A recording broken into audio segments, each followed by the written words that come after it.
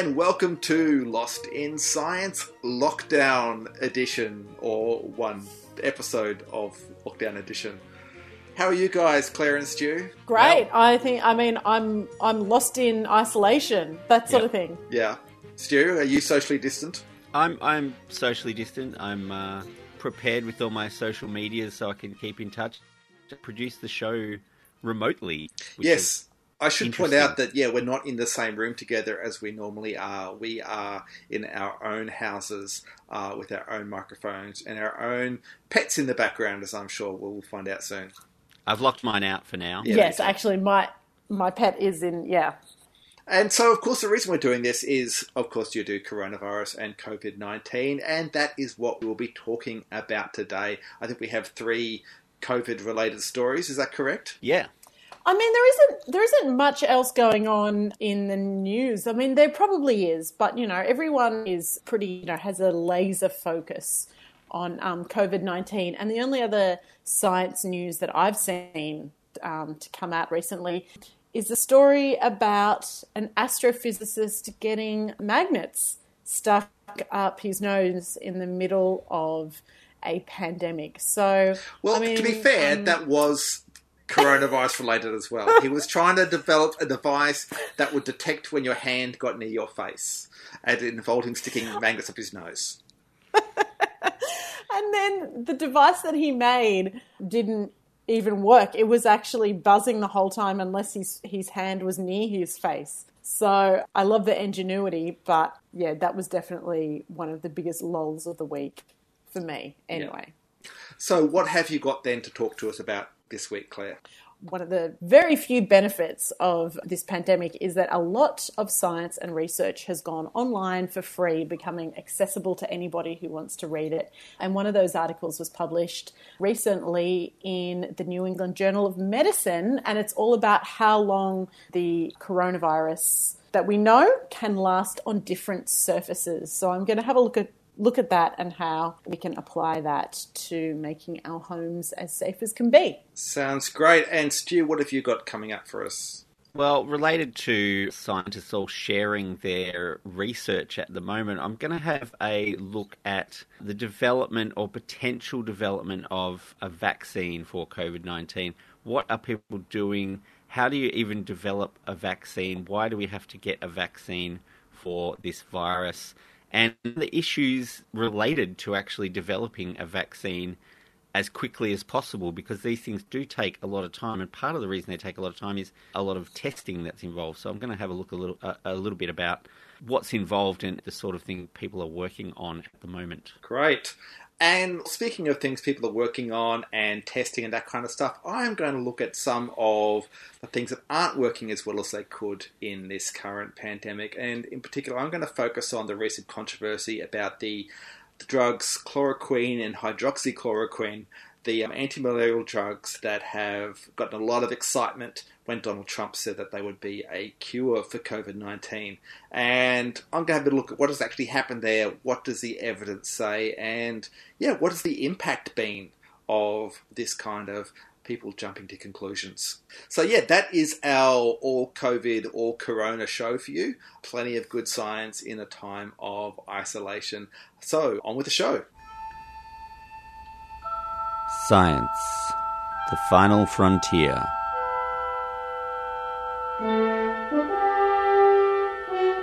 These are the voyages of Lost in Science, our ongoing mission to explain strange new words, to seek out new science and new explanations, to boldly go where no radio has gone before.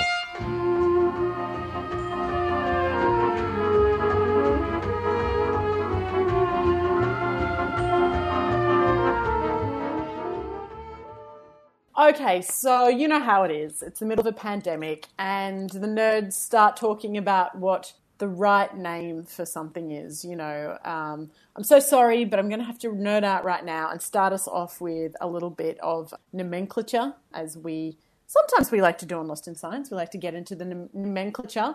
So let's start with coronavirus. So coronavirus, this is a group of different types of viruses that cause different types of illnesses. It includes the SARS and MERS and the current coronavirus, that we have in our world right now. So if you want to refer to the virus that is literally infecting our world, it has a more specific name. You would call it SARS-CoV-2 virus. So that's sort of like referring to it by its first name. That is the virus's actual name. So that means that COVID-19, which we are all familiar with using now, that actually refers to the illness that the virus is causing. So you think along the lines of HIV virus, which causes AIDS. So it's two different things. One is the virus, one is the disease. So there it is. Now, Stu spoke last week about how viruses, they can't live for very long outside of a warm body with a lot of cells, but different viruses can last for different lengths of time outside the body.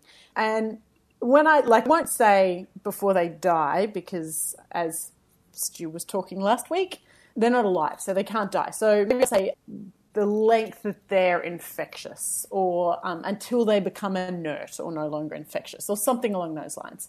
So in correspondence recorded in the New England Journal of Medicine around 10 days ago, scientists from 2 universities in the USA published a paper or correspondence, not exactly a whole paper, about how long the current coronavirus can last on surfaces outside of the body. Now, before I go into the research, I want to sort of put a pin in that, sidestep a little bit, and just remind everyone that right now journals like The Lancet and the New England Journal of Medicine, they're all removing their paywalls for all COVID-19 content and developing these resource centres. I don't know if you guys have seen that or have. Yeah, it's been a great kind of development, I think, to make this sort of stuff available. And it's not just the scientific journals, a lot of newspapers and that sort of thing are doing it as well, which is always promising to see. Yeah, a lot of newspapers are removing their paywalls for specific COVID-19 content, which is excellent because, we are in a time of a pandemic, a time of crisis. So, this information, scientific, societal, economic, it should be available to everyone. So yeah, if you are keen to brush up on the science and learn as much as you can and read the expert advice, right now it's free. Okay, so sidestepping back to where I was. How long does the coronavirus or SARS-CoV-2 on surfaces for? So the researchers tested 5 different materials. Well, 5 different situations with coronavirus. They looked at how long it stuck around as an aerosol, so as a particle in the air, how long it stuck around on plastic, how long it stuck around on stainless steel, on copper, and also cardboard. So they tested these materials as they're sort of the ones you're most likely to encounter on a day-to-day basis. Obviously, aerosols in the air, but, stainless steel door handles, plastics everywhere, obviously, but are used in a lot of furnitures, especially on public transport and whatnot. And cardboard's obviously an important thing for us as well for food and packaging and postage. Now, the results were quite interesting. In the air, the coronavirus, the SARS-CoV-2, can last for approximately 3 hours until there's no more infectious particles. So 3 hours in the air. But when it is on surfaces, it lasts for longer. So 3 hours, I could say, that's a long time to be floating around in the air. Yeah, like if you've got someone who's been in a room or something like that, yeah, it is a little bit worrying, isn't it? Yeah, or you're in a public place or you're particularly visiting a closed place like a supermarket, that sort of thing. So, yeah, 3 hours in the air and then 4 hours on copper surfaces. Okay. I mean, there's not that many copper surfaces around, but 4 hours on copper surfaces. Then it sort of jumped up quite a lot when you start looking at other surfaces like cardboard. So the coronavirus actually was found on cardboard up to 24 hours later. So that's quite a long time. And then up to 3 days later on stainless steel and plastic surfaces. So, yeah, it was interesting reading this and sort of thinking about what the difference is between 4 hours for copper and 3 days for stainless steel. Yeah. Yeah, I'm not exactly sure why that would be. Copper's pretty reactive with other things, and stainless steel is designed not to be. So if copper has a direct effect on the virus and somehow stops it from being functional, that's not really all that surprising. It's also an antibacterial agent as well. In microbiology, using copper is a very common way to kill potential pathogens, so not that surprising that it's a short-lived thing on copper. So, interestingly, this was under experimental conditions of 21 to 23 degrees Celsius temperature and 40% humidity. So I do wonder if you change, those conditions, like what that would do to the virus as well, or maybe it wouldn't do anything. So the interesting thing is also, now that we know what the behaviour of the virus on certain surfaces are, then we can apply this to our home life. So notice what in your house is used often. Maybe light switches, keyboards, your mouse, bench tops, fridge handles, doorknobs. They're all made out of either stainless steel or plastic, which means, the virus can potentially live on them for up to 3 days. Mm-hmm. And we bring plastic and cardboard packaging home into the house. Yeah, exactly. So from the supermarket, you've got cardboard and plastic packaging coming into the house. So you might want to think about maybe ways of creating either a quarantine zone for groceries, maybe in the garage, or at the back of your house or something.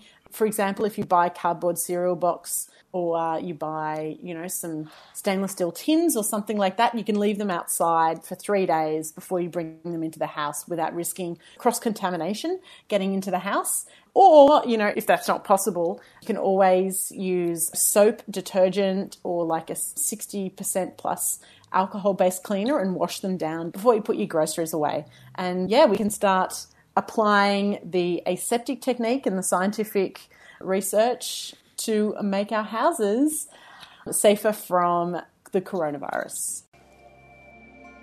I'm Maggie Adair Pocock, and you're listening to Lost in Science on 3CR.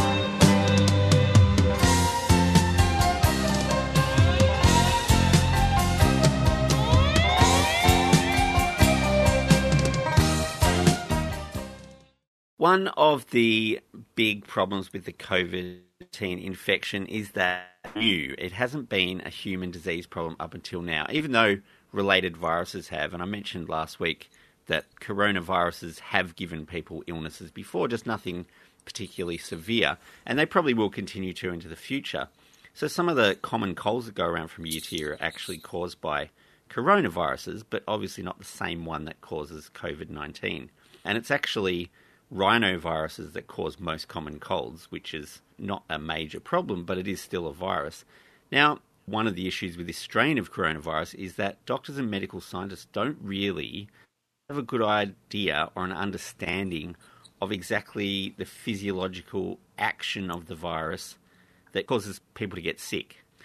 So that means they're quite limited in treatments they can give people. So other than helping them breathe more easily, lowering their fever and reducing their discomfort, they're basically letting them have bed rest until they recover on their own, which is not much of a treatment if you think about it. It's pretty much the advice for getting over common colds and things like that as well. So because viruses are not really alive in the same way things like bacterial cells are, it's much harder to target them with specific drugs like antibiotics, which disrupt the metabolism of the bacteria that they're attacking. So viruses don't have a metabolism, they hide the metabolism of their host instead. And if we disrupt that, then that's disrupting us if we actually get sick. So the best way to fight against viral infections is by developing vaccines for them, which was one of the great triumphs of medical science in the 20th century, where diseases like polio and measles were almost completely eradicated through widespread vaccination programs. And this prevented millions of deaths worldwide and reduced other poor health outcomes caused by these contagious viral diseases by preparing immune systems to recognise a virus early and fight back. As we know with the common cold, though, not all viruses can be fought with vaccines. For example, because they mutate too quickly for a vaccine to be developed before they change again. Obviously, scientists around the world are currently racing to develop effective vaccines against the virus that causes COVID-19, and there are more than 50 potential antiviral candidates already being tested around the world in various places. There's a team from, is it the University of Queensland, who are looking into a COVID-19 vaccine? Yeah, and there's one in America that's currently already being tested. In the UK, they're looking into it. I mean, everyone's basically looking at it, sharing information, operating with each other, which is quite a nice, change for a lot of science. It's usually focused on getting your paper published first, but I think everyone's just more interested in getting a vaccine that works rather than who gets the publishing rights. So there are multiple ways of making an antiviral vaccine, including using inactivated viruses. So an inactivated virus is incapable of infecting a host cell, but they provide the immune system with a target that they can attack. And when the immune system attacks a particular viral target, it produces antibodies that remember the inactive virus.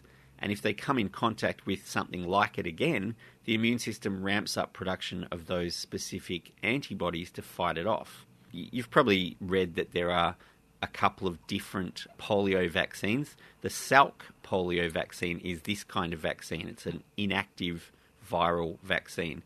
There's also commonly used influenza vaccines that are inactive viruses as well.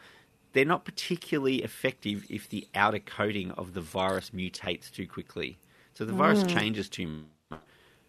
The immune system doesn't recognise it and can't really help in the future. So another form of vaccine uses what they call attenuated or weakened viruses, which is versions of the infective virus that cause very mild symptoms or sometimes even no symptoms at all, but they train the immune system to recognise other strains of those viruses as well. So the other polio vaccine, the Sabin vaccine, is one of these, and that can actually be taken orally instead of injected. There's another one, the 2009 version of an H1N1 vaccine was another one which could be delivered without an injection. That was actually a nasal spray. You just squirt it up your nose and that would vaccinate you against... Yeah, so cool. It's a different delivery method that's potential as well. But, of course, with developing new medical treatments, these vaccine candidates have to be tested to see if they work, which is usually done on animal subjects before they move on to human. Some of these candidates for vaccines are already in the animal testing phase. Issue with that is animals are not humans, so the effect on an animal is not necessarily going to be as the effect on a human. So they've got to look for side effects, make sure it's effective, those things. When testing a vaccine, it usually proceeds by giving human test subjects a placebo with no active ingredient or a dose of a vaccine without the patient knowing which one they were given. And then the researchers just wait around and see who gets sick and see if anyone shows up side effects. That takes months because they're not deliberately catching the disease or anything. They're just going about their regular daily lives and they just sort of retrospectively go, oh, you got sick, you didn't get sick, you were exposed to this, you were exposed to that, and figure it out in hindsight. Now, if a vaccine is effective under those conditions, then it's produced for distribution to the public and there's no side effects, and it works and all of that sort of stuff. But because of the urgency of the current situation, some researchers are calling for young, healthy volunteers to undertake deliberate infection tests. So they would basically get people who are otherwise completely healthy to be vaccinated and then be exposed deliberately to the virus that causes COVID-19, and then they could see who got sick and who didn't, and that would be a reasonable test of the vaccine. Now, the reason they're calling for younger people is because there's a much, much lower rate of mortality with young people. Very, very, very few people who are under 20 and below that get many symptoms at all, and the ones who do usually have some other, what they call a comorbidity, which means they've got some other health problem already. So what they're trying to do is maybe screen for people who have no other health problems, and hopefully they will pull through okay, and they'll just be able to see if they're infected, which basically means testing their blood for even if they're asymptomatic, they'll still be able to tell, whereas just waiting around to see who gets sick is not really going to be fast enough for anyone to quickly get anything solved. This is still going to take probably 12 to 18 months before there is a vaccine for this. So the timeframes are still quite long before we get anything that's actually going to be on the market that's a vaccine against it. And obviously, the issue with that is that if people already have had it by that time, it's not going to help them. It's only going to help people who haven't got it in the meantime. So ultimately, it's still just as important to stay healthy and try and avoid catching or developing COVID-19, and maybe at some point down the track we'll get a vaccine developed. But it just shows, I think, there's obviously ethical questions about testing in this way, and it's never really been done before with humans. So it just kind of shows how quickly research is proceeding, that people are already sort of saying maybe we should do this thing that we've never even done before. I'm theoretical physicist Sean Carroll, and you're listening to Lost in Science, which is spreading scientific knowledge across multiple branches of the wave function of the universe.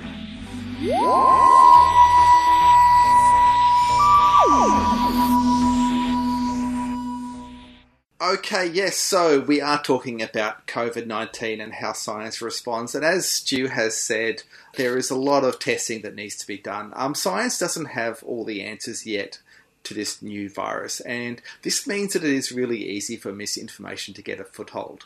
And so I'm going to have a bit of a look at an example of how, well, I'm not going to say things can go wrong, but how it might not work the way that we would like.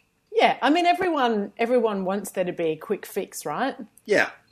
Now, I should just point out that this information could all change in a few days because things are moving very fast. The information here is as accurate as possible at the time that we're recording this.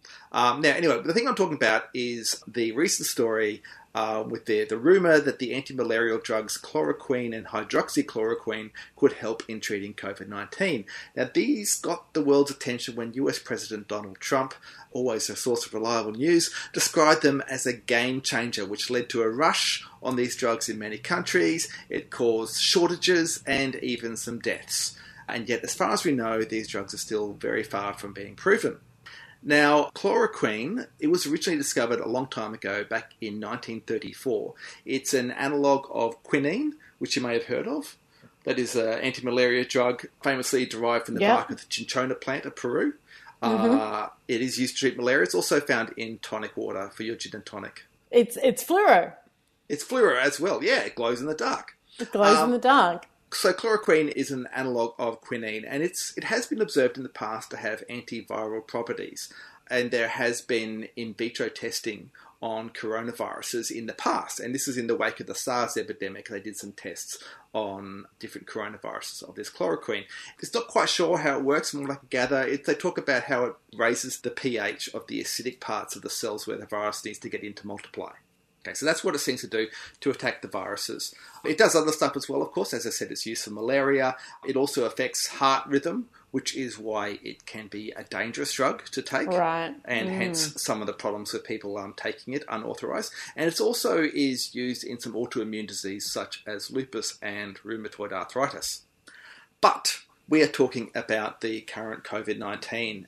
So when the new coronavirus came along, of course, many drugs have been tried as treatment because there is a bit of desperation, and this includes chloroquine and hydroxychloroquine, which is another similar drug. But there has been very little proper research on whether either of these drugs work. So before I said that there had been some in vitro testing. Now, in vitro just means that it's tested in a dish in the laboratory, not actually in living organisms. So to find out whether the drug works, as Stu has explained, it needs to be tested in clinical trials in real human beings, in real patients. Now, on 17th of March, a French team released a paper about a clinical trial that they had conducted, which claimed to show that hydroxychloroquine cured patients of COVID-19 within 5 to 6 days, especially when combined with the antibiotic azithromycin, which was added to prevent bacterial infections. And this is the study that basically kicked off all the recent hysteria, which is specifically Trump's announcements. Trouble is that the paper does seem to be pretty poor quality. It was an open label study, which means that it was not blinded, so people knew what they were getting. The researchers knew which patients received which treatment. It was a very small study. There were 6 people who were given the combination of the hydroxychloroquine and azithromycin. 20 were given just hydroxychloroquine alone, and 16 were in a control group. Now, the 6 in the combination group, they did fare much better in the study, but this excluded people who had been assigned to that arm who dropped out of the study from things like being too sick or dying or having bad side effects. So when you add those back in, the results are a little bit different. And on top of that, some Australian researchers, Gaten Bergio and Rachel Dunlop, realised that there was some inconsistent testing of the control group in the study, which made it really hard to interpret and trust the results. So it's really an unreliable study, yet has led to these big conclusions. It has since been followed up. The French team that produced it, they have since put out another study of 80 people, again claiming to have gotten good results. Now, 80 people sounds better than the original study. However, this one didn't even have a control group. So it's really hard to tell whether the drug made a difference. Yeah, this is the quality of research that's coming out. Meanwhile, there is only one other published clinical trial on the hydroxychloroquine for COVID-19, and that one was done in China. It was another small trial, only had 30 patients, but it found there was no benefit from the drug. So it kind of got contrasting results. And that's basically all we've got. There are a lot of anecdotes, of course, both from treatments in China and now increasingly from the United States. And as anecdotes tend to do, they kind of exaggerate the situation. They paint it as a miracle cure, and this is where things start to get a bit messy. Because in the US, as always on every issue, there is a very strong political polarisation. You have the Republicans largely leaning towards opening up the economy, removing quarantines, opening everything up. The Democrats are then going the other way, leaning towards increasingly shutting things down. So a miracle cure then, as this is claimed to be, basically gives the Conservatives what they're looking for. It's an alternative to self-isolation and social distancing. Basically it says, oh, look, we can reopen everything. We have this amazing cure. So it's no surprise that some of these positive reports, like there's positive reports about the French study, some of these anecdotes, they were heavily promoted on Fox News, which is possibly where Trump would have heard about it. It's also been pushed by some Silicon Valley tech bros, but that's another issue as well. This whole pandemic is a mess. Anyway, with this pressure, the FDA has recently approved giving hydroxychloroquine and chloroquine emergency use authorization, which means, it hasn't gone through all the regular hoops, but they've approved it for emergency use. So that's where we're at politically. Science is progressing in its own way. The WHO has included these drugs in its mega trial that it's doing of various treatments, but that is too slow for the political process. Look, it's impossible to say at the moment whether or not it works, but I guess there was that Chinese trial which had very unimpressive results, which at least suggests that even if these drugs do work, they're not a miracle cure. I mean, if there was a miracle cure, you would have seen it even in a small trial like that. And, I found some reports about hydroxychloroquine being used in hospitals in the US. I tracked down the names of some, and they are still reporting plenty of sick people and people dying from COVID-19. Yeah, so meanwhile, as I said, the result of this thing being used in an uncontrolled fashion, it is having real harm. As I said, it can cause heart problems, so people have died in Nigeria from overdosing on this drug. There was a big rush on chloroquine, which is used there as an anti-malarial drug. There was an elderly couple in the United States who found some in their house that had been used as a fish medicine, and they took that, and the husband died. And that's tragic. It is really terrible. And even here, there's shortages of the drug. As I said, it's used for other conditions. I have friends who have rheumatoid arthritis who now can't get this drug that they've been depending on. So this all happens when science, I guess, is pushed aside for politics. Now, look, maybe, as I said, this could all change. Maybe we will find that there is good evidence. Maybe these drugs do have a strong effect and this will all end up being fine. But in the meantime, we have the situation where, politics is trumping science and the consequences are affecting many people in the world. All we can hope is that science eventually wins out, I guess. All right, and that is it for this week's episode of Lost in Science in Lockdown. Lost in Science is normally recorded in the studios of 3CR, but here it's recorded at the homes of Claire, Stu and Chris. I think we're all in the lands of the Wurundjeri people of the Kulin Nation, however. And the show, as always, is recorded across the Australia on the Community Radio Network with the support of the Community Broadcasting Corporation. We would love you still to get in touch with us. We're still available on the email at lostinsci@gmail.com. You can still find us on Facebook at Lost in Science on 3CR. You can still run us on Twitter. We are at Lost in Science 1. You can find us on your podcast app where you can give us a rating and review and make us look good and help other people to find us. Or you can just listen to us wherever you're listening to this now. So come back next week to hear more tales from the social isolation distancing when Claire, Stu and Chris get lost in science. And that's a wrap.